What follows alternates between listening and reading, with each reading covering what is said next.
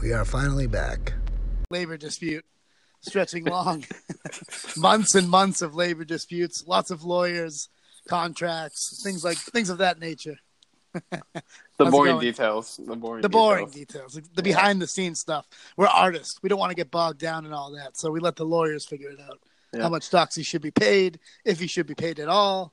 We can't go into any more of it because, non-disclosures, all that type of thing.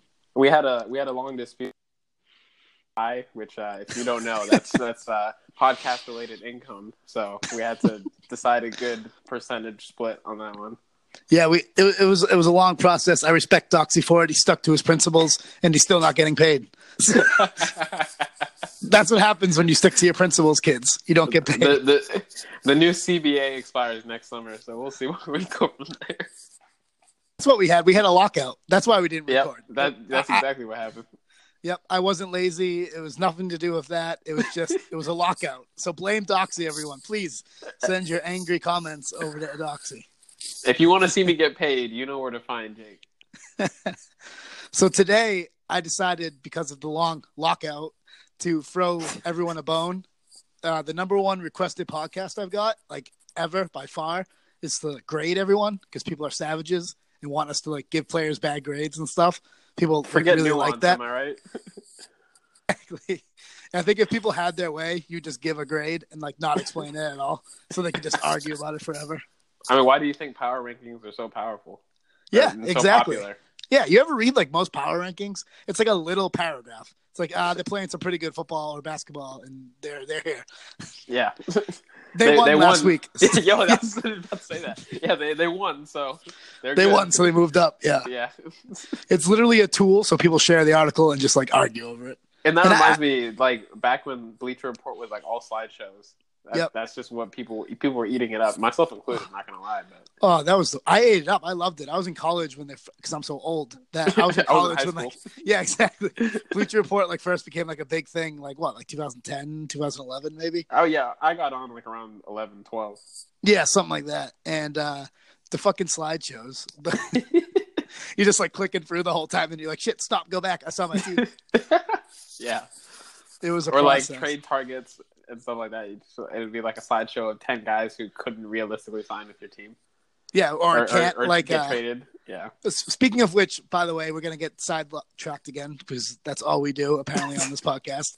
I love all the people requesting the Anthony Davis for trade to the Celtics, but we can't because we can't trade for him with Kyrie on the roster. We literally can't. The Rolls rule. Yeah, guys, it's against the rules. The Celtics cannot get Anthony Davis without giving up Kyrie until this summer. Yeah. But don't hold your breath. Yeah, don't hold your breath anyway, but please just stop mentioning it because it is literally illegal under the laws of the NBA. It's just not – it's not a thing that can happen. And we're not swapping them either, so it's there's no point to even have his name in our mouths. Anthony Davis is – no. Yeah, it just can't. So I just wanted to clear that up while we were talking about trades and all that. So to get into the grades, we're going to go by starters first. And we're going to start with someone who's probably a pretty easy grade. Doxy might disagree. We didn't talk before this, so I'm hoping we can actually debate for once and not just agree all the time. Kyrie Irving. I'm going to give him a B+. Okay. Explain. B+, yeah. Slow start to the season, but I'm not grading him harshly on that alone, because shots haven't been falling for anyone. And also, his defensive energy and hustle has been really good. So, and if I were to give it a number, he'd be an 89. So it's it's not an 87, B+ kind of thing. But but the reason I'm docking him is because, and this might not just be a him problem, but at least the last couple of losses, he's gone into hero ball ISO Kyrie mode. Which, absolutely, to be fair to him, nothing else is working. It was working, so I can't really blame him, except for when, that loss against Portland, he missed a couple of the shots that we really needed to win. But in general, and maybe that goes back to what Brad was saying about the coaching, because I feel coming out of the timeout, they were really okay, ISO Kyrie, and I don't think we would have ever done that last year, which makes, no sense to me, but I don't know. But I'm not really docking him for the percentages because he wasn't even gunning it when he was not shooting well with the afro. But Afro Kyrie. Right. But the only unpowerful Kyrie, by the way. I just want that noted. The only unpowerful one. And that's the biggest disappointment because that's like the closest to Uncle Drew that we're gonna get. That was such a good look. It was and with the headband, oh man, I'm sad that it didn't pan out. Maybe he can revisit it down the road. I literally wrote that in my like Did you? in my fake news mock up of Kyrie's haircut on Celtics blog. Like, hey, people eat that stuff up. Yeah, no, it's awesome. I read it. So I just want to, but yeah. So my biggest issue with Kyrie is just it might not even be a Kyrie issue. It might be a coaching issue. But yeah. Yep. Yeah, I'm even gonna go. I'm gonna go a little bit higher, not much. I'm gonna give him an A-. So, like you said, if I had to give a number, maybe like a 93, like very close to an A. I think Kyrie. And here's the biggest thing about Kyrie, I want to say, and I think people get distracted because Hayward's injury was obviously so much more horrific. Right. Kyrie was hurt. Like he couldn't practice for a while. Yeah, exactly. He couldn't really move around. He couldn't play 5-on-5 until August. Yeah, exactly. So that's a significant thing he was dealing with. So to me, it wasn't a big deal when he came back and wasn't hitting shots. And I'm not going to really dock him heavily. I'm not going to give him an A or an A+ because I agree with you. He's been a little too eager to go iso ball. I think in situations where you really don't need it. Sometimes you do need it. The offense is stagnant. Things aren't working. But other times it's definitely kind of like, come on. You're like at half court pulling up for a 3, like off balance. We don't need to do that. There's plenty of time. Yeah. Like you hate to put him in a box and be like, okay, we want ISO, but we only want it this way. But some of the shots are just bad. Like I can't. Man, exactly. Some of them are just bad. There's some of them get blocked. First of all, that's happened a few times. Right. Where he just like is way too eager. And if Kyrie's getting blocked with that handle, like that's not a good shot. Like they saw that coming. Like you really boxed yourself in, Kyrie. Yeah. But like I said, overall, I mean, we brought up the negatives because the positives are so overwhelming and so clear that I think it's pretty obvious how brilliant Kyrie has been this season. I mean, he's back up to what? 50, 40, 90? Yeah, I was close. Wow. We really are co-hosts now because I was literally just about to say that. True equals, yes. Sharing a 50-50 split of the PRI. No, because he's at like 45, 42, and 80. Yeah, so, exactly. He's close. And that's after the rough start. Right. Like, it's amazing that he's even there because he was shooting like 20% a week and a half into the season. Yep. And then he went nuclear. He went full Kyrie. He shaved his head and everything changed. Yep. I would definitely. Yeah. I want to say the same thing as you, though, just to double down on it. His defensive energy has been incredibly impressive to me. And not just on defense, but for loose balls. Like, he's really working on the glass sometimes. He's really going after, like if the ball pops loose near half court, he runs up and dives on it. I think he's averaging a career high in rebounds.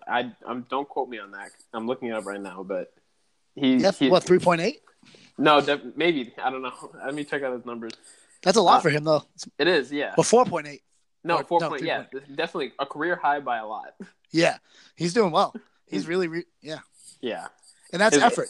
His previous career high was 3.8. This year he's averaging 4.8. So, wow, you can see it on the court. He's flying around. He's really working. He's been a great vocal leader.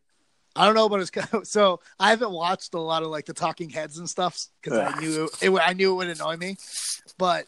So I don't know if I missed anything about this, but that whole comment about the 15-year vet, that did kind of freak me out a little bit. Not a big deal, but I was like, ooh, I don't know. I wish you wouldn't have said that. Yeah, exactly. Yeah. Like, it's not a big deal. There's nothing like super wrong with it. I just wish he wouldn't have said that. Yeah, that was like kind of like Al Horford's on the roster. Like, yep. And he's only what 12, 11, 12, yeah. He's 12, only 12 years, so I get it. Like, that's not exactly what he meant, but like, do you really want Jamal Crawford on the team? No. Yeah, exactly. Well, the big scary thing is Melo. Was he talking about Melo? Because it happened the same day. I hope not. Yeah. The one thing I will say for Kyrie, the one thing I will say for Kyrie though is that maybe he could have meant a veteran who's like doesn't really play. Like Al Horford's in the mix. Yeah. He's not just like a veteran on the bench. He's out there. He's feeling the emotions with the players, and he's very calm and everything. But that's different than a guy on the bench, like who plays like 2 or 3 minutes a game and calms everyone down in the huddle because he's not riled up. We need Gerald Wallace back. Yeah, exactly. That's exactly what I was thinking of. It's funny you said that. Wow, true equals. Yeah. Yeah. But yeah, that's kind of what I think he was referring to. Someone more like that, maybe. Yeah. Like less like someone a on the coach. court. Yeah, like a player coach, exactly. Yeah. But Like James yeah. Jones. James Jones back when he was in Cleveland. Yes, exactly. Or A player Richard, like that. Yeah. Well, Richard Jefferson Jefferson. played. He did play, but Yeah. Not in the playoffs, really. yeah. And he was like the calm the guys down. Like he's in sweatpants on the bench for the whole fourth quarter. Right. He's calming people down. Getting people water and calming them down. But I think that's something that Kyrie has to understand is that he is that guy for the other guys. Like, yeah, he has to, and I think he's mentioned this earlier. Maybe not because he was frustrated in Portland, but earlier he's mentioned how he's had to transition into more of a leadership role, just in how he approaches things and how he like communicates with everybody else. Like for Jalen and Jason, Kyrie is the vet who's been there, done that, and everything. So, no, you're right.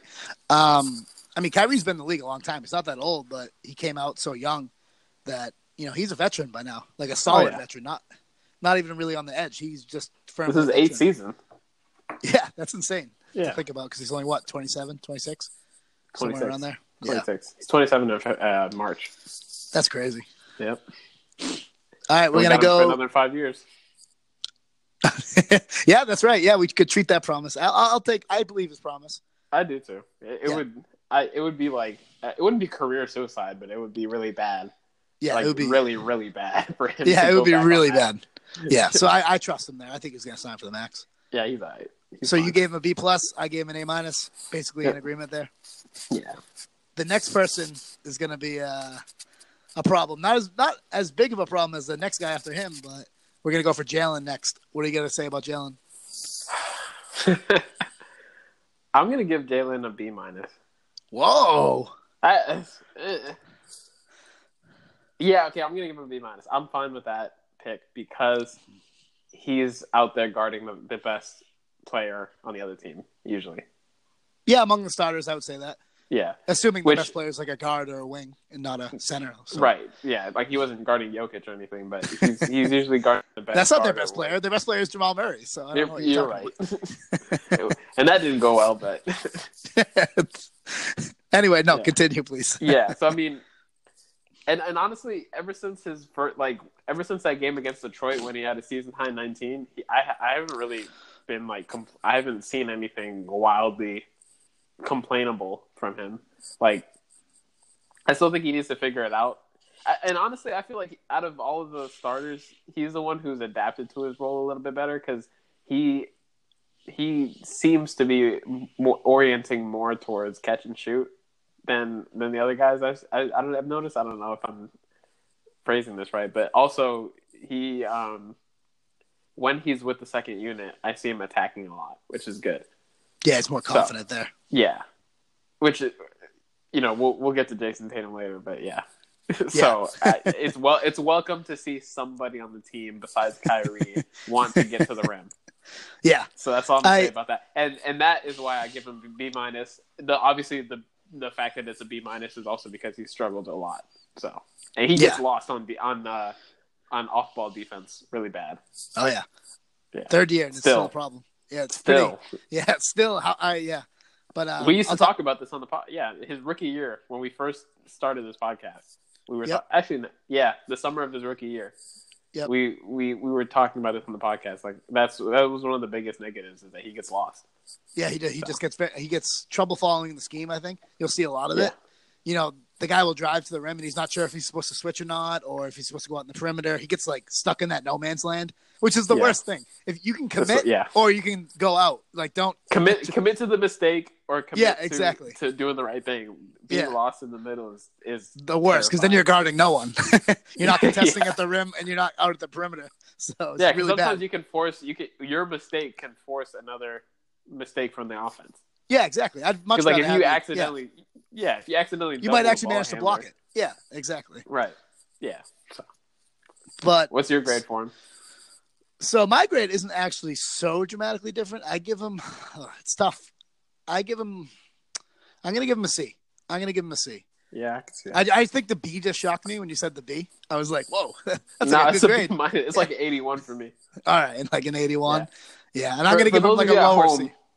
For those of you at home, before the pod, the only thing we talked about was the grading scale, and we were like, yeah, let's do alphabetic and not numbers. And then here I am throwing numbers every time. So It really helps give the context to the alphabet number.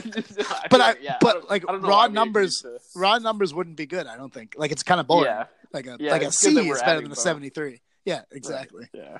So Because I we're give just him. doing 2K rating. Yeah, we don't want to be 2K.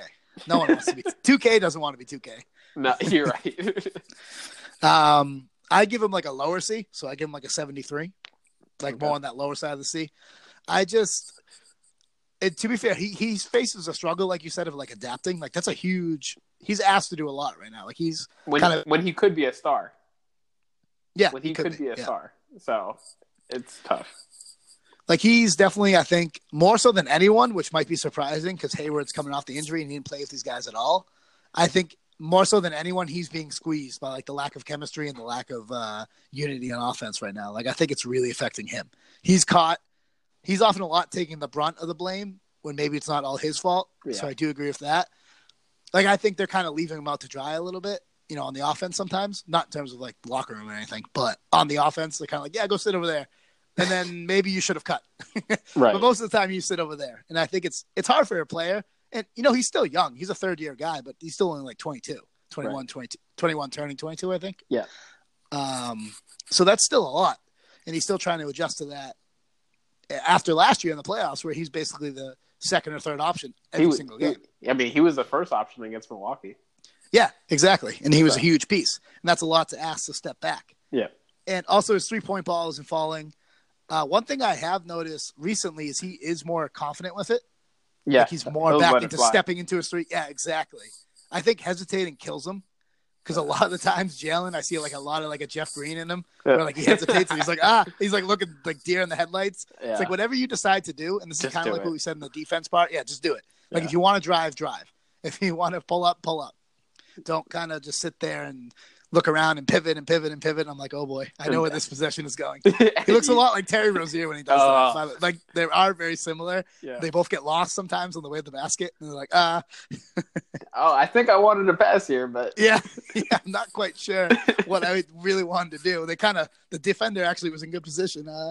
The biggest thing the reason why it doesn't annoy is not the right word, but the biggest reason why it bothers me, I guess, a little bit. Is the Celtics usually move for you. Like if you drive, like there's someone open on the perimeter, you should kind of know where they are at this point. Now they're not as good at it right now because that's part of the offensive chemistry issues. But if you drive and get into a crowd, you could probably be pretty sure there's someone moving and getting open for you. Yeah. The Celtics are not lazy; like they're moving. There will be someone filling. You know what's crazy to me because hearing you talk about the chemistry also reminds me of how our offense is technically the best in the league. At open shots? Yeah. But if you really like boil it down to like the philosophy of basketball, getting open shots is an efficient offense. Yep. Our offense should be the best in the league, but we're just not making shots. So it's like what? But you're right though about the chemistry because the chemistry is clearly not there. So if we're creating so many open shots with bad chemistry, it makes me wonder like what things are going to look like when the team ever gels. Which, maybe that's an exciting thing. Maybe it's a scary thing that it hasn't happened yet. I don't know. But, that's just something to think about. Yeah, absolutely. Absolutely. I mean, the 12 games in? 13. Yeah, 13. Yeah. 13. Yeah. I'm not too worried about it. We'll cover that later, but I don't think either of us are worried. Are we ever? That is fair. It'll be down like 3-0 in the playoffs. It's funny. I saw a couple of tweets after Portland where it's like, I hate when people get mad at people getting mad at losses, and it's just like, all right. Oh, it's not a lot. It's like, first of all, we're not getting mad. I personally, and I think you share this opinion, is that I hate when people form conclusions based on low points. You can be frustrated about losing. It's cool. But to say, okay, you know what, we need to bench Jalen right now, or you know what, this team stinks and we're a first round out, like because of a regular season loss to Orlando in November. Like that is what gets me to start tweeting about how you guys need to relax. That's exactly it. I get mad during the games. Like I definitely do. I get frustrated. I get angry, but I don't turn that anger into like we're doomed for the playoffs in 5 months. In 5 months, they will fix nothing. This team might not even look the same, hopeless. Like on paper, in 5 months. So it's first of all, it's an exercise in frustration to lose hair over a regular season loss in November. Like, okay, this team is making the playoffs. All right, we're not missing the playoffs. All right.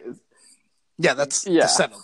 They're clearly going to make the playoffs. And the odds are they're going to at least make it to the second round. I don't think that like even talent always wins. Like I don't, talent usually wins out. It's very rare in the NBA when you can genuinely get out schemed for 4 games straight, or for over a 7-game series. Yeah. So like I'm not really that concerned. There are obviously things to fix, and that's where the frustration comes. But it's not anything where it's worth getting upset about now. Yeah. No, absolutely. Oh, but you need to be concerned about this team because the playoffs are coming. No, nigga, shut up. Yeah, like 5 months away. It's literally 5 months. Like April. It's November. It's not even Thanksgiving. Calm down. We're not even at the turkey. We are yet. 1/10 or no 1/8 into the season. Like it's fine. Yeah. Yep. Yeah. So who's now, the third? Now that we're all positive, we have to go to the hardest player to evaluate. This is the only player we talked about before the pod. It was like how hard it would be to evaluate him is Gordon Hayward. C-. C- is where I'm at. But now obviously that's a negative rating, and that's probably like a 70 for me. That's a negative rating, but the positive is he's a smarter player than he was before he got injured. Like you can tell that he spent the entire year watching film and doing stuff like that, because this is the most active I've ever seen his hands on defense. Like that's a good observation. He gets so many I wouldn't say so many because he's only playing like 25 minutes usually, but he gets a lot of deflections. He's always in the right spot. The only time he makes mistakes defensively is because his body doesn't keep up with him. Like he won't be able to slide with a player driving, and he'll get like beat. But when it comes to off-ball defense or even on-ball defense or like quick swipes of the ball, like he's been really good. Yeah, that's funny. I haven't seen anyone else say that about him in terms of like that he's clearly done a lot of work and is more active on defense. His instincts are sharper than ever, I think. Yep, I think he's looked pretty good on defense at times. Obviously, like you said, there's times where his body just can't keep up and he gets burnt. But in general, he's active on that side. He's doing, he's trying to work. He's trying to get through it. As far as my grade for him, I'm gonna give him a C. I'm a little happier with his performance so far, but not much. Basically, very similar to you. I give him like a 74. I should probably bump his rating up a little bit because at practice today he said he's willing to come off the bench, which I think is yeah. Did he really? I casually saw that scrolling through Twitter like 5 minutes before we started recording. But apparently he said something about being willing to come off the bench, which is like huge because we kind of need him to come off the bench. Like I'm not. You want him off the bench right now? Because usually I'm not like one to be like we need to change the starting lineup, but like a clear issue is the huge deficits early on, and obviously. Do you think that's just on him though? I don't think it's on him. I think he's playing fine. Like according to he's just not making shots. And he's been getting a lot of open shots. He's just not making them. But I think that it'll do better for him to play against bench players predominantly, and it'll also do wonders for the offense for him to, kind of do his thing against opposing bench units. It'll be easier for him on defense to kind of get up to speed. This isn't a permanent change, by the way. Like from my perspective, it's just like for the next month or two to ease him off the bench as his minute restriction gets a little lighter. But we just need better starts. And, even though he's smarter defensively, it still hurts on that end for him to be out there. Definitely. So. Yeah, he looks slow out there at times. So I don't think he should be starting right now. And it's not just like starting really isn't that important, but it does matter when every game you're going down by 20. Yeah. Okay. I don't know if I fully agree with pulling him. I like having him in that starter because eventually, obviously, you He'll need be him to starting. He'll start. be starting And by I January. like, Yeah. yeah, I like having him build that chemistry. But I can see your point like, we can't keep going down early, like you said. We're not overly focused on winning games, but you have to win some games. You want to keep competitive in the seeding. Even if you're not going to get first seed, you would like second. Like I think second's kind of like and what also they need. you need to be able to look back at these matchups if you're like against potential playoff opponents, and you need to know that you fielded at least a competent team against them, so you can know what the game plan again. Like that game against Toronto was really important in case we meet them in the playoffs. Because all four of the matchups against Toronto are going to be important to some degree, just because it's a good measuring stick and a good way for them to look back later on and say, "Hey, we did this; it didn't work. We need to do this now." Or, "Hey, we did this and it did work, so we should keep doing it." Interesting. That's a good. That's good. That's the first probably breakdown of why he should come off the bench that I actually liked. Because before this, I wasn't really happy, and I still don't know if I would put him on the bench. I might just leave him out there, but I think that's a good summing up of it. I don't believe that the starting lineup is going to change, but that's just my personal belief is that it should for a little bit. But whatever. Yeah. No, I get what you're saying about the point about playing. Maybe he becomes the first guy off the court, which he kind of already is. Instead of Mook even earlier, and Smart coming in, it'd be like him being our sixth man for a little bit, like him being, and he could be an early sub too. It's just about setting the tone defensively and whatever. So. Yeah, I'd do the opposite. Like I said, I'd start him and then early sub him out, but I don't think it really matters. Either way, if you sub him back in after the start, he's still playing with that starting unit, which is my concern. Like I want him out there with the majority of the starters in the game because I want him to, I want him to gel. I want him to find a rhythm with Kyrie. I want him to find a rhythm with Jason. And that's and I think that's a good important. point counter to mine, which I also agree with, is that he does need as many minutes with them as possible. So Brad is smarter than me, so but overall, figure it out. Whatever Brad does, we are both fine with whatever Brad decides is best. So I gave him a C. Doxy gave him a C minus, right? Yep. And now we're on to the fun one, Jason Tatum. Before the Portland game, it would have been a lot worse. Oh man! Okay. That's not fair. I give him a B. Okay. And because talk about it. For the first 2 weeks of the season, he was our best player. And the positives end there. No, I'm kidding. Wow. I'm kidding. Okay. He's been rebounding. He's been rebounding really want. Well for us. Which is big because our starting lineup is really small. I think that a lot of the explanation behind my rating is why he got benched against Phoenix. So that's pretty much because against Phoenix he was settling for jump shots. He was playing terrible defense, no effort, which you really can't. Yep. That's not acceptable. But like I said, he has been our best player in certain stretches. So, it's like I can't nitpick too much. Obviously, there's a very big elephant in the room in regards to Jason Tatum, which also knocks down my rating. But he's like a 84 for me. What's your big the mid-range shots? Oh, okay. I thought there was some secret you were gonna unveil. I mean, we all know this elephant, right? And it's funny because a lot of people, at first in the preseason, I was like, this Kobe thing, it's a fun meme. I'll make fun of it and all that stuff. But then he literally has taken 11% more shots. All of them are coming away from the paint and going into mid-range. He is shooting, I think, one more three-pointer per game, one more three-point attempt per game. But literally all the shots, 3-pointer and a half. All the shots that he would take in the paint, he's like slurping them out and bringing them into mid-range. And it's just like, and at first it was like, ha, Kobe, whatever. But literally that is exactly what Kobe told him to do. And he I don't know if it's Kobe, but I do think it's Kobe. I do think it's Kobe. He does. He worships Kobe. And he's not even... And he doesn't even hide it. I think he's even says, man, I used to worship Kobe. And I think he still does, though. You're like, man, it's bad. It's really bad. And it's frustrating because most of the time when he does settle, he's settling against people who shouldn't be able to keep up with him. Yeah. Wait. So I want to say something, though. I want to point something out. You're going to give Jason Tatum a B and Jaylen Brown a B minus, right? So you think Jason Tatum's only been a little bit better than Jaylen Brown? This is a flawed rating system. No. Yeah. Are you judging it against where they should be playing? Because I get that. No, really, you're judging Jaylen on a higher scale. No, I was really forgiving with Jaylen. I feel like because a lot of people would rate him like season B's. And with Jason, I'm giving him a lot of benefit of the doubt because we wouldn't have won a lot of early games.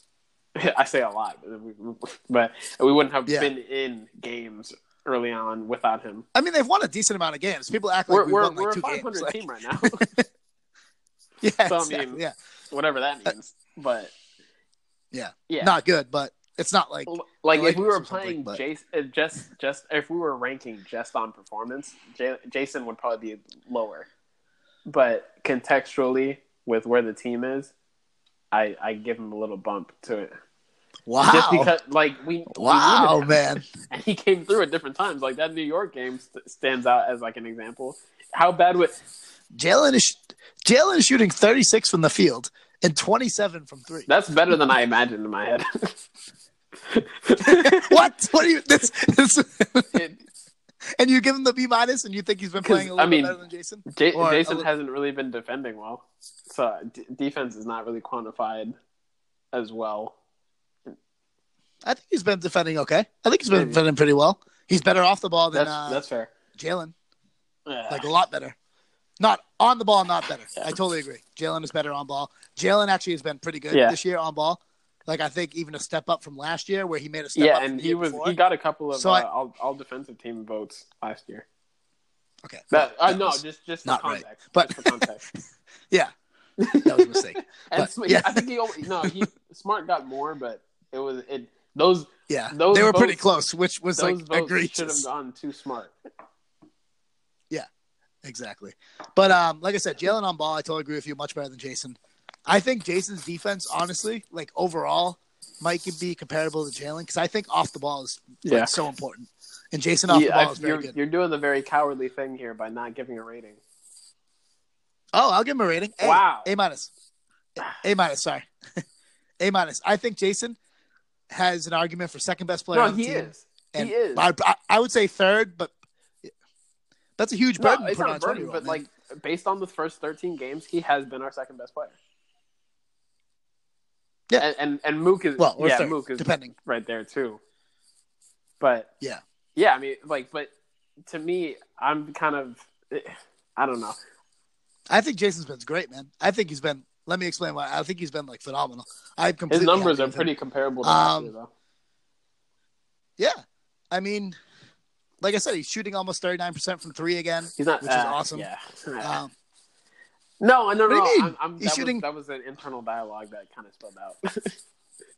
Oh, okay. I was like, what? I was like, that's a stat. You're right. I'm looking at it. There's no. I'm literally fighting with myself. But ratings. I hope you guys know that. Yeah, that's good. I mean, you made me reconsider my Hayward rating, and you made me reconsider a few of mine. I just did better at keeping it in my head. Fair enough.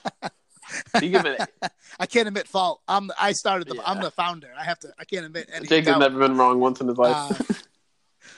Not once. No. Not once. I dare you to find. He's actually the record holder for most times being right. Yep. Undefeated. 26 years and counting. But back to Jason. I think he made the improvements in all the little stuff that will win you championships. I think he's passing the ball so much better, which is funny because I agree with you about the Kobe thing to an extent, not as much as you. But it's funny that Kobe was rarely passed the ball, and Jason's passing the ball. He's only averaging 0.5 more assists though. No, he's averaging a whole assist more. Was he 1.5 last year? 1.6. 1.6 to 2.5. I thought he was so at 2 less last year. Maybe he was in the playoffs. He has struggled. I don't know. I don't know. Whatever. But numbers. He is playing 2 more minutes a game. So to be fair, that gives. Is he leading the team? But he's at 33. That seems pretty high. Yeah, I think he is. Yeah, he is. Wow, slightly more than Kyrie, a little bit more. Yeah. I think Jason plays a little bit longer into games they're winning handily, just because Kyrie's still kind of like in that veteran mode, and Brad wants to get Jason some run. He averaged 2.7 assists in the playoffs last year. Okay, yeah, so right around what he which was is good. You like to see that. You love to see that. Yeah, especially since he was handling the ball a lot more in the playoffs. But I wasn't even objectively. He's taking 11% more shots in the mid range away from shots at the rim. So that doesn't phase you. That's bad. That's why he's not getting an A+. He would literally get an A+. Dude, I think he's been great. I'm on a completely different spectrum than most people with Jason Tatum. Yeah, maybe the playoffs kind of disillusioned me to a degree. The playoff? Oh, you thought he was just going to be like that all the time? No, I just. Or what do you mean? Because he was always at the rim. He was a beast in the paint.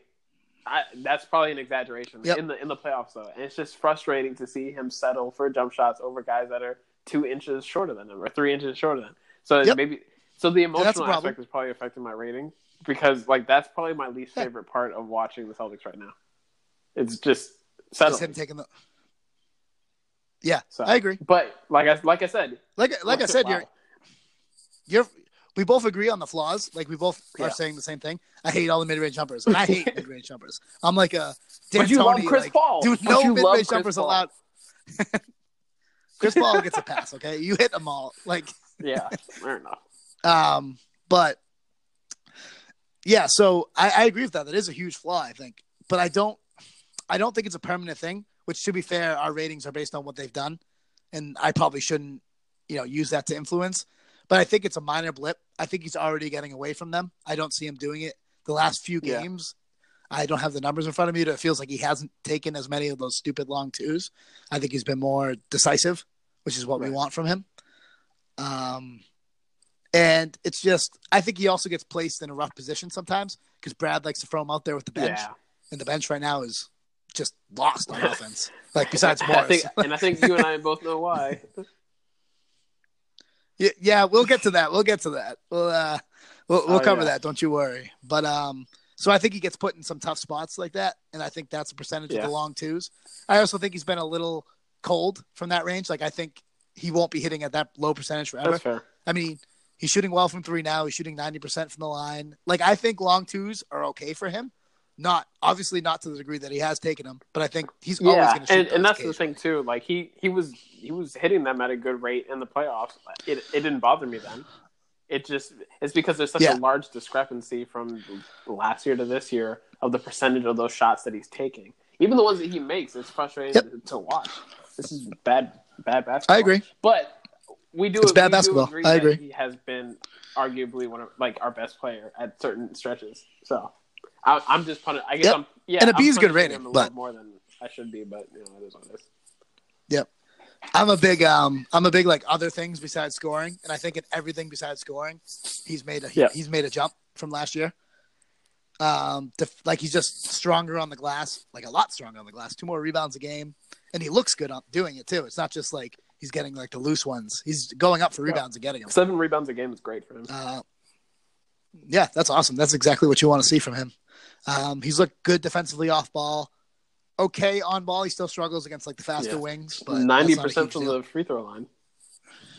That's amazing. That's great. See, that's what I mean about those long twos. Those are going to hit. He's shooting fine. It's just that's 8% higher than last year. That's crazy. At the free throw line.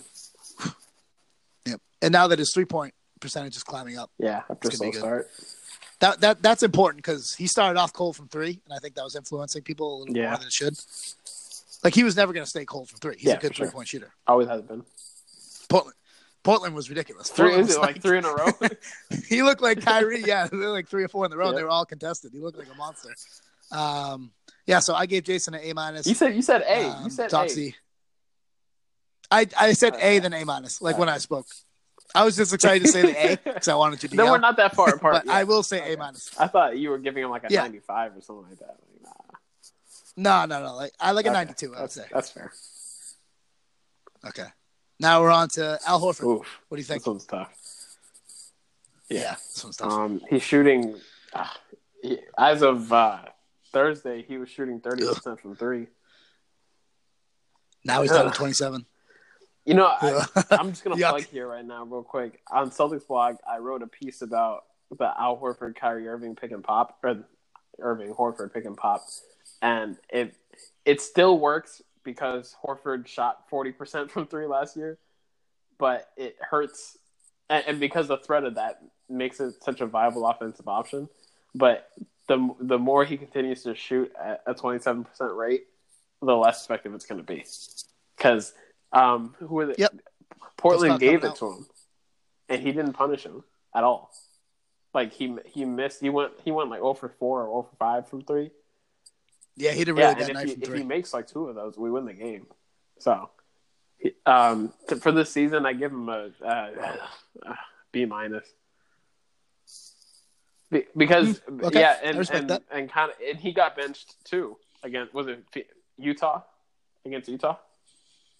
Yeah, he got benched. Yes, against Utah. He struggled that game. And also, he looks gassed. Like, he looks really tired this season. And, maybe that's because I don't know why that is, actually. I'm not going to. The road trip. It's a long road trip. I'm not going to theorize exactly why, but he looks. Not just the road trip, but, like, this whole season, he's looked a little more tired. Maybe that's just a bad observation. I don't know. But he looks tired. No, I think he looks more tired. I don't know if there's a quick fix to that or not. But he still does all the Al Horford things that we know and love. He does. Yep. He's still a great passer. He's averaging less assists this year, just on the strength of the fact that Kyrie's back and averaging 5, and Smart's averaging 4. No one's shooting well. Nobody's shooting well. So he's still averaging almost 4 a game. It's not a big as a center. That's no, it's right. Pretty good And the fact that we even have that available to us is really big for us. He's averaging 6 rebounds. Like he looks comfortable taking less shots, which is fine with me because something has to give in terms of shots. And Smart has cut his attempts up big time too to let Tatum and Brown and Kyrie take their shots. So I'm thankful for Al Horford being so unselfish. I just hope that he doesn't continue to look so tired, and also I hope that he regresses more towards, or I guess progresses towards his percentage from last year too. Okay. Are you worried about him long term? You sound a little worried. I don't know. Like I don't know how he's feeling. Oh, okay. I want to know, why he's tired, and if it's a fixable thing. I mean, he's only what? How old is he? 32. Yeah, 32. He's fine. So I think it is fixable. Like I don't know what it is.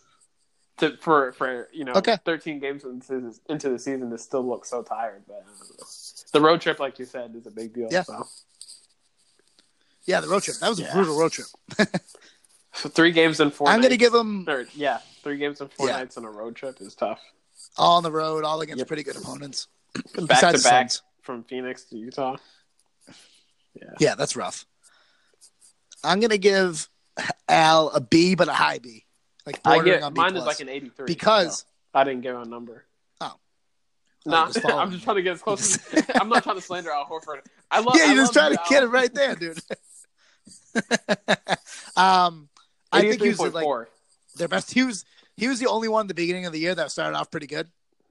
Like he was really good from the first game on. I say for like the first 2 weeks.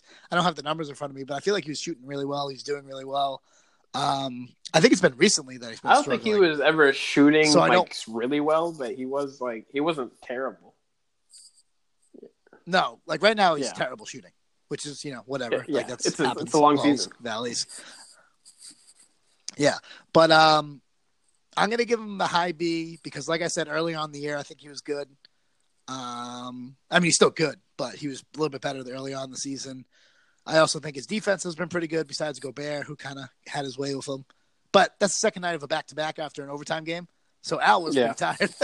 That's a lot of work to defend Gobert like that. For sure. And besides that, Horford's defense has been awesome. Once again, they asked him to do a whole lot because he's that guy out there. He's steady. He's consistent. They want it. Shots aren't falling, like you said. So I'm going to give him a high B. I still like his defense. I really like Al Horford's game. So he gets the benefit of the doubt from me. And he's going to get a high B. We can have a fun one now. We're on to Marcus Smart. A minus. A minus right away. No. Really? Me too. 92? Yeah, really though. Yeah. Yeah, like 91, 92, yeah. I do have to dock him some points for the shoot. It's historically bad. I know we don't care. Yeah, but it's quite bad. You cannot shoot 25% from three, dude. Like, what it's are you really doing? bad. And his this is kind of concerning because in 2016-17 he was 81% from the free throw line. Last year he was 73%. Yep. This year he's 72. I'm not a fan of I'm not a fan of that kind of dip. No, because that might mean it's actually what he shoots. The 81 might have been a lie. Even though that was the highest amount of attempts he took out of any of his years. This year he's averaged. That year I can't speak today. He averaged 3 points. You're so excited about Marcus Smart. He averaged 3.2 attempts. Next highest was the year prior, 2.7. This year it's 1.9. Yep. Yeah, so that could be maybe a little sample size noise in there. I'm glad that my thing, which I really appreciate about Marcus, is that he knows his role, and now that he's secured his contract, he doesn't care. Like, he doesn't care about stats. No, he doesn't care at all. And the biggest thing that tells me this is because last year he averaged 9.5 shots a game. This year he's averaging 5. Yep. He is almost. Yep. Exactly. He's taking a step back. His attempts in half. And people still get mad at him because he's not gunning. Yeah, and we started off with a negative, but I just want to circle back and remind everyone that we are ridiculously high on Marcus Smart, and that's literally the only. When I think most people would give him like a high C. That's the only negative. But yep, that's my only negative criticism. Legitimately, that's it. Just shoot, like, get some shots in the basket, please. You can't shoot 30%. I love you, but just. Yeah, 30 you could kind of, From 3, yeah. Like 25, you're like DeAndre Ross. You're like, just, that's terrible. I'm not but literally everything else is a positive. He's been our toughest guy. He's been our best passer this year. And he's been he's obviously been a vocal leader, calling the team out when they need to be called out. His pick and roll has gone even a further step. His pick and roll game has evolved even more. He's it was already good. Taking more shots at the rim, so it's not like I have to yell at him to not shoot like jump shots because he's driving more. He's not making them. He's driving them, but he's driving more, and you can't be mad at that. Oh, I mean, people are, but no. Yep. Yeah, people are mad. Marcus Smart, to me, like you said, everything else has been phenomenal. Like, there's a reason why he has the highest net rating on the whole team. Is it even close? Because he goes out there to the second place. It is because Tatum. Right. Yeah, Tatum is having a good year by net rating. Yeah. They're differential. Just for people out there who haven't seen it, Jason Tatum's on-off differential is plus 16.8. That's amazing.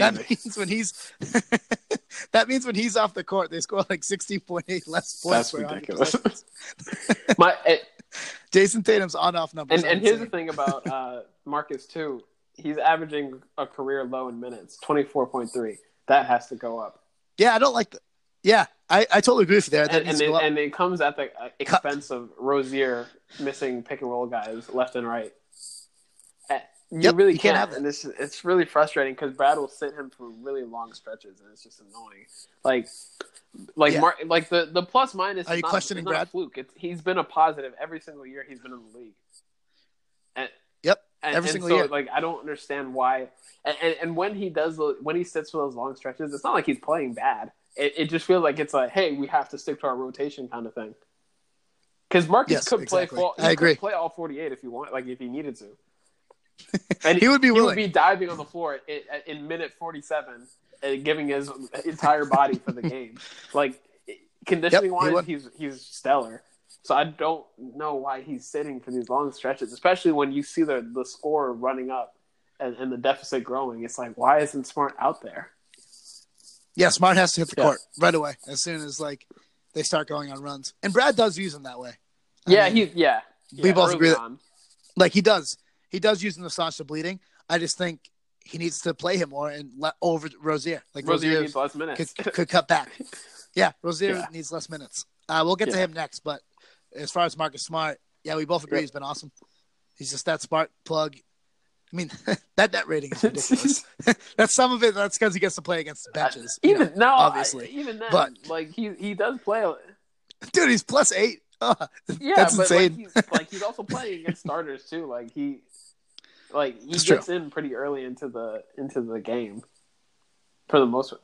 You might find this interesting. I don't know if you've seen it, but by net rating, it's Marcus Smart and Jason Tatum. Marcus Smart's at 8. Jason Tatum's at 7.7. The next player who actually plays real minutes is Al Horford at 1.4. So they're like significantly ahead of everyone else. But Jason Tatum's averaging a career high in minutes, and Marcus Smart's averaging a career low. So it doesn't make sense. Yeah, it really doesn't. And it's not like Marcus is a bad matchup for anyone. He can literally guard everybody on the court. Yeah, you put him out there. He'll put an effort in. Versus Anthony Davis would not be pretty, but he'll put the body. Or Kevin Durant. Kevin Durant like and he Anthony will be, Davis are like the two guys that Marcus actually like cannot do anything against. Yeah, no, he can't. He can't bother him. He can't do anything. You remember that They're one just too year? Too big. Was it? I think it was 2016 when Kevin Durant. It was when he was still in OKC, and like Crowder was injured or something like that, and Smart started at the 3 against Kevin Durant. It was just a bloodbath. Yeah, it was not good. That was terrible. I do remember. That's funny. That Yeah, KD did whatever he wanted. Yeah, not terrible. ideal. But we're both A-. We don't care not. about the shooting. I mean, we do. We do want it to be better. I also want him to lead the league, not the league, lead the team in assists this year. I think that's a reasonable, like, because he's making all the passes, like not with his minutes. No, he's not going to lead because of minutes. Maybe per 36. Yeah, per 36, but also he should be getting more minutes. Like he should be in the 27, 28 range. Yeah. But I think so too. I mean, you add 3 minutes a game to his already second on. I think he's second or third on the team in the assist. Then it should he come can maybe do it because Kyrie's only at like 5.4, and Kyrie's at like 33. Yeah, something minutes, like that. So we believe in you, Marcus. You can do this. Keep hitting the roll, man. Keep hitting the roll, man. I'm like, Yeah. Speaking of hitting the roll, man, Terry Rozier is up next. C-. Okay. All right. Talk me through. He's been bad. Like he does have moments. He's basically what he does well. The coaching staff doesn't ask him to do. What he doesn't do well is what he's always doing. He's always running the pick and roll. He doesn't run the pick and roll well. He's a great spot-up shooter. No. He's always handling the ball. It makes and maybe that's another thing where Brad was like, we're not a well-coached team right now, and it didn't make me like projectile vomit the fact that Brad would say something, because I don't think Brad is wrong in that situation, because I don't think the team is being coached well right now. Because guys are being put in positions where they're not set up to succeed. But it also might be my only response. Sorry, the only thing is that I also think that Terry calls his own number a lot. Like as soon as he checks in, he calls his own number. Terry Rozier does not lack for confidence. I do love that about him. I love Terry the person. Terry the person. We're both too, to be both very cruel. We're both about to be very cruel to him in our ratings and everything, but I just want that to be clear that Terry is an awesome guy. Him. And I love Terry. Yep, and I'm happy he's on the team. I'll explain what I want down from him, but I'm happy he's overall he's helping the team. Now your turn to not as much as he could. My turn. Okay, but first I want to say about the Brad thing. I'll agree about the Wilk, but I think his goal right now is not necessarily to win games. So I think if his ultimate goal right now was like, you have to win as many games as possible, this is a playoff situation, or we're fighting for seeding, like the season ends next week, I think the rotations would look a lot different. I think the offensive schemes would look a lot different. Right now, he's trying to develop. And he's trying to develop. Like he always does this. Rozier's point guard skills. Yes, which we have done for 3 years, and it's driving me nuts. He just doesn't. He can't do it. Yeah, really, that's what it is. And it's funny because in the playoffs, we don't do that as much anymore. Like Terry doesn't become like the primary ball handler. No, even when like he's more he was starting, Al Horford was. Yeah, exactly. Yep, exactly, and that's where Terry shines. We're just committed to this Terry Rozier experiment as a ball handler, and I'm not one to disagree with him because I know way more about basketball. We're going on year 4. It's like we're going on year 4 of the same thing, and it's just not working. Yeah, exactly. He just can't. Yeah, he can't do it. He just can't. he doesn't have the vision. He doesn't think through. He doesn't have a plan of attack when he goes for this basket. And he can get away with it. Yeah, He's such a good athlete. He doesn't and have he is any a good pace. shooter. But he can't switch speeds. No, exactly. And that's where Marcus Smart shines, is that Smart has vision. He switches speeds well. But he's not the athlete that Terry is. No. Yeah. Very few people are. Smart's just a tank. I'm going to give Terry – I'm going to give him a C and a higher C. Because I do like that he's hitting 3-point shots. Yeah. You know, that only is a good thing, and we are needing it. Yeah, he needs to take more. He needs to look for them more. Not like off ball, for the record, like just for clarity. Not because the step back three isn't that ain't it. No, that's not good, Terry. Please. When I watch him, and my rating is, I know it's higher than Doxy's, but I still want to be critical of him because that's not where he should be. Like, he is clearly more talented than a C. He should be much higher. He just dribbles the air out of the ball way too often. And it drives me insane. Because he's on that bench unit where Marcus Morris is the same thing. And at least Marcus Morris kind of hits shots, you know. But and Marcus Morris is also not someone we kind of – I mean, I guess Terry isn't anymore once Marcus signed that contract. But Marcus Morris is who he is. I think Terry is young enough that he should be evolving. He has not added anything to his game. Not this summer. No, besides the 3-point shot. He shot well last year, didn't he? Not from – yeah, he did. But I meant in terms of his NBA career, that's like the only thing he's added, I think. He passes like he did when he came to the league. Yep. He plays defense like he did. Yeah. He should be a way better defender, by the way. And I can't believe people give him such a pass on that end. He should be a much better He's good defender. off ball. He's terrible on ball. He plays the passing lanes really well, but that's like where the positives end. Yep. If you could take his off ball awareness and melt it with Jalen's on ball awareness, you'd have an all NBA defender. Yep. And that's one of the things in the draft that Terry Rozier was so good at was defense. And I don't know where that intensity has gone. It's frustrating to watch. I mean, he's still a good defender. I think he's probably a net positive defender, maybe. But just not where he should be. Yeah. Just barely. Net zero. Like, it doesn't hurt, but it's not. Yeah, exactly. Which is okay, but he just could be so much better. It's good for the average NBA defender. And as a young guy, for a guy looking for a max contract, it's not good. Yeah. A guy who only plays 23 minutes. Like, where's your energy? You only play 23 minutes. You can go all out on defense. You should go all out on defense. Yeah. And the roll man issue, the passing is just – I'm so done with talking about he just can't do it. Like, it's just not going to happen. It started out as a meme again, but like I literally have never seen him hit the roll man in a half court pick and roll, not once. And I've watched a lot of Celtics. Trust me, I've never seen it. He shares the court with like players who do it. Like Brad drills it into the bigs. Al Horford's naturally good at it. They set it up all the time. Marcus sees it all the time. That's how half of his assists come from. Just in the pick and roll. Yeah, exactly. It's right there. And you don't have to be amazing at it, but you at least have to see it. Like, if the man is wide open rolling to the rim, that's not a hard pass to make. Not as an NBA point guard, no. Yeah. No. Like, if you need to put the ball up high or something and it's a hard pass, I can kind of see it. You know, if you can't really get it there and you don't have the confidence to do it. But if Al Horford is literally wide open, rolling to the rim, max contract player, you have to find him. Or you got to make a quicker decision to pass out of the whatever blitz they're doing so that somebody else can find him.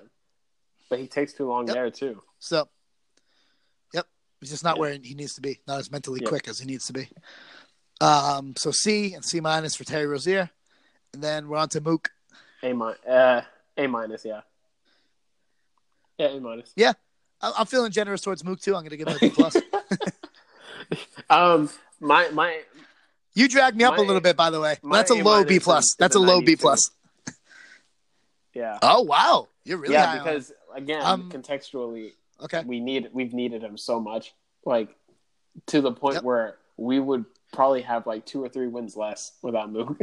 Like that's how bad it's been. Yep, I agree. And because he's changed his game a little bit, I think in the last couple of games on this road trip, he's reverted to old Mook.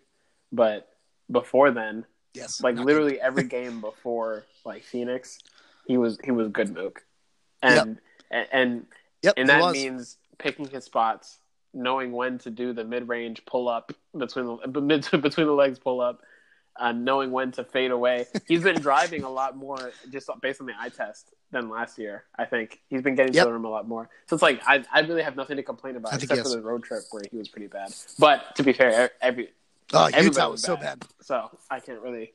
I think Utah cost us the game. Not to be overly dramatic, because no one player can really do it. I think it was Utah. I'll have to look back and remember. But one of those games on the road trip, he was just he was just gunning. Might have been Phoenix. I feel like it was Phoenix. Anyway, because he got. Oh, maybe it was Phoenix. Well, no, because he hit the game. No, because he hit the game winner. The overtime. OT. Yeah. It was a game we lost. Yeah, it might have been. But I mean, overall, like I said, B+, low B+, like an 87. I think he's been good. Just happy with the defense, happy with his effort, happy with him off the court, happy. He's stepped up as it's probably a little bit of a leader. I think, which is good because that bench squad needs it. I agree completely. They're young guys. The bench is young, and they have attitude. They do have attitude. So A- from Doxy and B+ from me for Mook, and then we're on to Baines. Last player we're gonna do. He's the last player who actually gets minutes. Baines is a hard guy to grade because I don't feel like any of the things wrong with him are his fault. Nope, it's just who he is. That too, but I also feel like Baines is the kind of guy where it's like you either play him a lot or you don't play him. So it's like you can't throw him out there for a quick stretch or anything and expect him to make a positive impact because that's just not his game. He's got to be out there 20, 25 minutes or he just can't be out there. Because 20. I don't know why I said 20. 20, 23 minutes. Dude will have a heart attack. But I just don't you can't really do the whole hey, we'll play you a little bit kind of thing off the bench. Also, he's probably who should start for Hayward in my whole theory of whatever.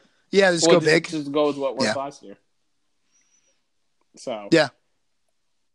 You want me to give him a grade first, or are you afraid? What do you sound afraid? Yeah, like I said, I mean, he's played well when he's allowed to really be out there. But I'll give him a C. Because that's I'll give go him higher. a C+. Mine is a C+. 78. Yeah, I'll give him I'll give him a low B-. I think he's been pretty good. That's not even a totally fair grade, I don't think. Yeah. Because like you said, he's a hard player to grade. For himself, for Aaron Baines, how have you done? I would give him a higher one, but I think it's kind of context of compared to everyone else, it's a little bit lower because he's not as good, and he's also being put in a weird role. But I think he's done exactly what we do. He's doing his job. Too many threes though, but at the same time, guys are leaving him deathly open. What else is he supposed to do? 33%, right. And he'd be hurting the team if he passed them up. But he also hurts. Yeah, exactly. Making them. It's quite bad when he misses. So. That's why I'm not even mad. I'm not even super mad about Marcus Smart shooting because he's just shooting half of the shots he shot last year. So it's even it's so limited. I barely notice when he takes it. He started the year 50%, and then he just didn't make a three for the next 2 weeks. And I didn't notice. No, straight up, he did not make a three. That's a point guard. He did not make a single three for the next 3 weeks. He went from 50% to 22%. Ben Simmons would be thrilled not to make it for just 2 weeks for Ben Simmons. That would be amazing. You mean I get to make one in 2 weeks? He's used to the lifestyle. I'm on a hot streak, baby. Once a month. That would be groundbreaking for Simmons. Yeah, that would be earth-shattering. Yeah, so I mean, Baines is who he is. I really think it. Yep. Yeah, I think it comes down to coaching. If it was just what has Baines done on the floor while he's played, I would give him a higher grade. But right now, it's yeah. It's tough. He's also dealing with some injuries and stuff. So the minutes kind of was it. Yeah. Yep, also, that's he's tough for dealing a big guy with changing hairstyles, and that could be really. It is. That's a lot. Yeah. The Karate Kid. I like the Karate Kid. How would you grade the Karate Kid? Was that the braid or was that the headband? Yeah. Headband. How would you grade that? In terms of meme ability, that's a solid A-. In terms of actual practical haircut, it's a D. D+. No. It's terrible. Dude, the headband with the slick back, whatever that was. Nah. Yeah, he made it work. Dude, he's this big gargantuan Australian guy. He I made think you have to Vikings. factor in who they He are made as a person. Vikings look like gentlemen with a haircut. He's not a gentleman. He's an Australian, like big goon. Like he's not the same person. Okay, you can't judge him based on like what your haircut would be. I think for Aaron Baines, that's an A haircut. Like that's a great look. I think you should Man Bun cultivate is a persona, and it works for him. So I mean, I don't know why he would want to mess with that. Yeah, it wouldn't work for a lot of people. I'm not rocking a Man Bun, so no, it'd be quite difficult for you, I'd imagine. You know? Just a little, yeah. So I don't really want to give the Celtics as a whole a grade. We can if you want. I think it's kind of a weird thing to do, but we can if you want. See, they've just been they're straight up a 500 team. They're just average. Yeah. See, let's talk a little bit though. I don't want to do like a deep dive because I kind of want to wrap it up. But I think neither of us are worried about the Celtics for the long term, like in terms of this season. And I just kind of want to explain why. Because like we said, the open shots earlier, we kind of got into this earlier, but we talked about the open shots that they're not hitting, which they will eventually hit because everyone on the team is a pretty good shooter. Them kind of readjusting to the chemistry. Just to be sure, you're not worried about them long term, are you, for this season? No. Even if they end up sucking this season, they have like another 5 years to try it. Okay, but I meant this season. For long term, I meant this season. Obviously, long term, I think everyone knows they're fine. No, this season, we're still making the finals. Yep, I think so too. I think Toronto's awesome. It's not a slight on them. Toronto's gonna win like 65 games this year, man. Yep, 65 or like maybe even like 67.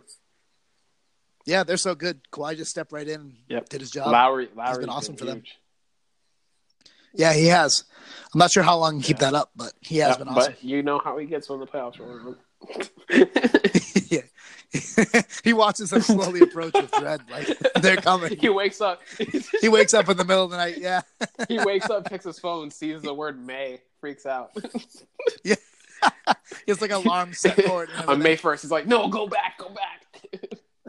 Go back, shit. He goes into his calendar, manually puts it back. And it never works. Never worked. Not once. Yeah. But no, Toronto's great. I think it will be a long, great series, and I think the Celtics will end up pulling it out. I'm not scared of winning in Toronto. You just need one. Deal. Yeah, exactly. Like people act and like, Kyrie's the guy that you need to steal a game. And Kyrie will play anywhere. Yeah. He'll dominate anywhere. But especially if Gordon's back by then. I don't. Yeah. Yep. Like we barely lost. And also, like the score is not indicative of what the game was.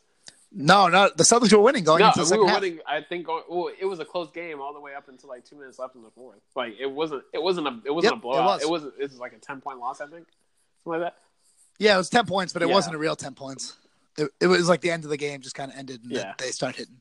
But yeah, so no, I totally agree with that. I'm surprised about people talking a little bit like that. I mean, the Celtics have some good wins, and they have some good performances. They're just not winning some of the close ones. Yeah, that's a great win. They won, 7 games immediately after we beat them? Yeah, no, they're a good team. They're a good team. This is just a bad start for them for a number of reasons that might not necessarily be basketball related. Because, like, Westbrook's injury, among other things, they just had bad luck. They really might be the second best team in the West. Their record just doesn't say, Actually, yeah, Houston sucks. Now, so. Denver, I don't know how sustainable that is. I don't really trust Denver. Nah. Wow. Good choice, Gordon. In my opinion. Excellent choice. I agree. Good job. Get you and your family out of there. God. But no, they could be. I could see that. I don't know who else. Somebody else is up there. Portland. I never trust them.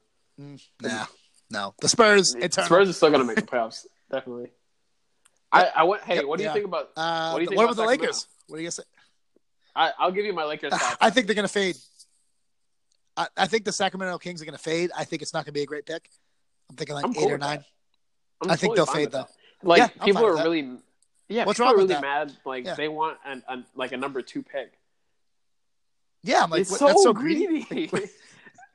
Like we got Jason Tatum for free plus this pick. It wasn't like we settled for Tatum. We were going to pick him no matter what. We could have picked him at number 1. We picked him at 3, so we got Tatum and the 8th pick in the draft or whatever. Like, it is. are we not? Who cares? Are we? That's like, great. We're literally experiencing what it's like to have too many weapons right now, and you want to add a number 2 pick with an ego to the mix. Like, I don't know. I'm okay. Well, I'm not turning it down either. I want to be very clear. I want to disassociate myself from that. I went a little too far. I'm not turning that. Ping pong balls. Please don't. Hear us. I'm saying I would be satisfied with a lower lottery pick. I would be totally fine with that. No, totally fine with that. I don't know why people are so worried about we that. have That's fine. 3. That's still a talented player. Picks coming in too. Memphis to the Clippers, our own. Yep. So, and the number one thing that I'm happy about, kind of, that the Kings are winning, is that it inches them further and further from landing on number 1, which Philly would get, and would be a disaster. Like that would be a complete with disaster Jimmy now for the Celtics. above. Yeah, with Jimmy, if he resigns, which they say he is. Even if Fultz never pans out, you add Zion Williamson or Bol. No, that wouldn't make sense. But or RJ Barrett. RJ Barrett would be terrifying with them. That is a complete disaster. Like, I cannot overstate enough how bad it would be for the Sixers to get a number 1 pick. That all of a sudden puts them from the category of never beating the Celtics to legitimately never losing to the Celtics. Yeah. So, you know what? Fine, I'll live with the 8-9. Just don't give Philly number 1. Yeah, even please, if they make the playoffs, I wouldn't be upset. Well, they're not going to, but even if they did. Yeah. Even if they did. So what? 15, 16. That could be a good that's pick. Like the rich get richer. The rich get richer, dude. No one else is adding stuff like that. None of the other elite contenders are adding stuff like that. So go about the Lakers pretty quick. They stink. No, they'll probably be like nice. 6 to 8 range in terms of seeding. I said that. I've been saying that, and people would make fun of me over the summer. Like, what do you mean? That's the 2nd seed right there. Or like, oh man, they're definitely a top 4 seed. Like, no, man, they're gonna barely make it out of the first round if they even do, which I doubt. Yep. There's no way that you could tell me that they're gonna play Denver 7 games and come out of there winning. Yeah. Nah. Yeah, exactly. The funny thing about watching Lakers games to me is that, like, if you just ignore the scoreboard, watching the game, it feels like they're always up 10. And then you look at the score and they're down 10. Like, they exactly. They work I agree. so hard. They're running up and down the floor. Yeah. And then you look at the scoreboard and it's like, what are you even doing? Well, 4 players on the court and then working LeBron. really, really hard. And then LeBron. And I'm a LeBron respecter, but there's no excuse for that little amount of defense. Yeah, you got and that coupled with the regression from the free throw line is just baffling. Oh, yeah, and horrible from the line at the worst times. He's missed it really is. It seems like every morning after they play, I'm reading another headline that says LeBron missed 2 free throws in the fourth quarter. Yeah. Yep, down the stretch. This is weird. Yep. J.R. Smith broke him. I mean, J.R. Smith ruined LeBron. One last joke from the city of Cleveland. I hope J.R. Smith retires soon because I'm tired of him. Yeah, I'm done. And it's like, and the worst part is that, like, I actually started to feel bad for him after Game 1 of the finals. It's like, whenever and it was then all that over preseason him, game against Smart, that, like, everything was like, oh, I actually hate this guy. So yeah, it just reminded me, like, he's always done stuff like that. Jason Terry, Al Horford, it really is. Jay Crowder. Yep, tried to take all 3 of them. Yep. Yep, he's done it to plenty of other teams as well. Well, I don't want to say that like a blanket statement because I don't know him, but I'm not a fan. Yeah, nothing he's done on the court has made me think that, Yeah, except that one time when he, like, eviscerated Gary Neal with that one poster dunk in Denver. Like, he erased Gary Neal from the NBA with that poster dunk. That's a pretty good. You know the dunk I'm talking about, right? That's a pretty good one. I know exactly the one you're talking. I haven't thought about that dunk in a long time. Quick backstory. Today, a coworker sent me. We were talking about Carmelo Anthony, and then he sent me a video of Carmelo who posterized Millsap that one time. I don't know if you remember that dunk. And then seeing him in Denver reminded me of the J.R. Smith dunk. I looked it up. By the way, Kevin Harlan killed that call. He's like, "We just saw a man fly." And I was just like, he needs to do more NBA games. I'm tired of Marv Albert. And Marv is driving. He called Jason Tatum Jason Terry multiple times. Yes, Yes. How is that Not even acceptable? close. Get this. What blackmail does he fucking have on you that you keep putting With him in Reggie the fucking Miller booth? Yeah. You doubling or down. Chris Webber. Like you can't pair any of them with Marv Albert. You really shouldn't be putting any of them on air. But like I get you got your contracts. You should not be putting Marv Albert. No, he should retire. Yeah, he's like, please, sir, you're killing me. Yep. Like I get actually, you know what? I don't get it. It's your job. You can't mess up even once. It reminds me like back when I was back in 2012. We had just lost to the Heat in 7 games. The season opener was against Miami, right? The next year.